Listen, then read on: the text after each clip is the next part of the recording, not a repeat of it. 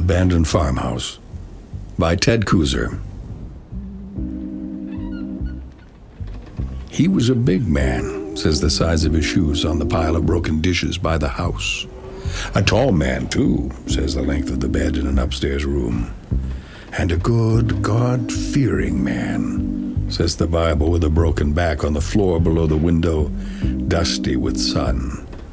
But not a man for farming, say the fields, cluttered with boulders in the leaky barn. A woman lived with him, says the bedroom wall papered with lilacs and the kitchen shelves covered with oilcloth. And they had a child, says the sandbox made from a tractor tire.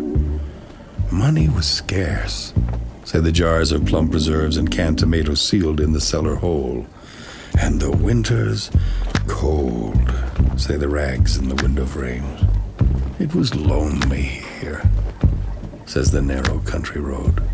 Something went wrong, says the empty house in the weed-choked yard. Stones in the field say he was not a farmer. The still-sealed jars in the cellar say she left in a nervous haste. And the child, its toys are strewn in the yard like branches after the storm. A rubber cow, a rusty tractor with a broken plow, a doll in overalls. Something went wrong, they say.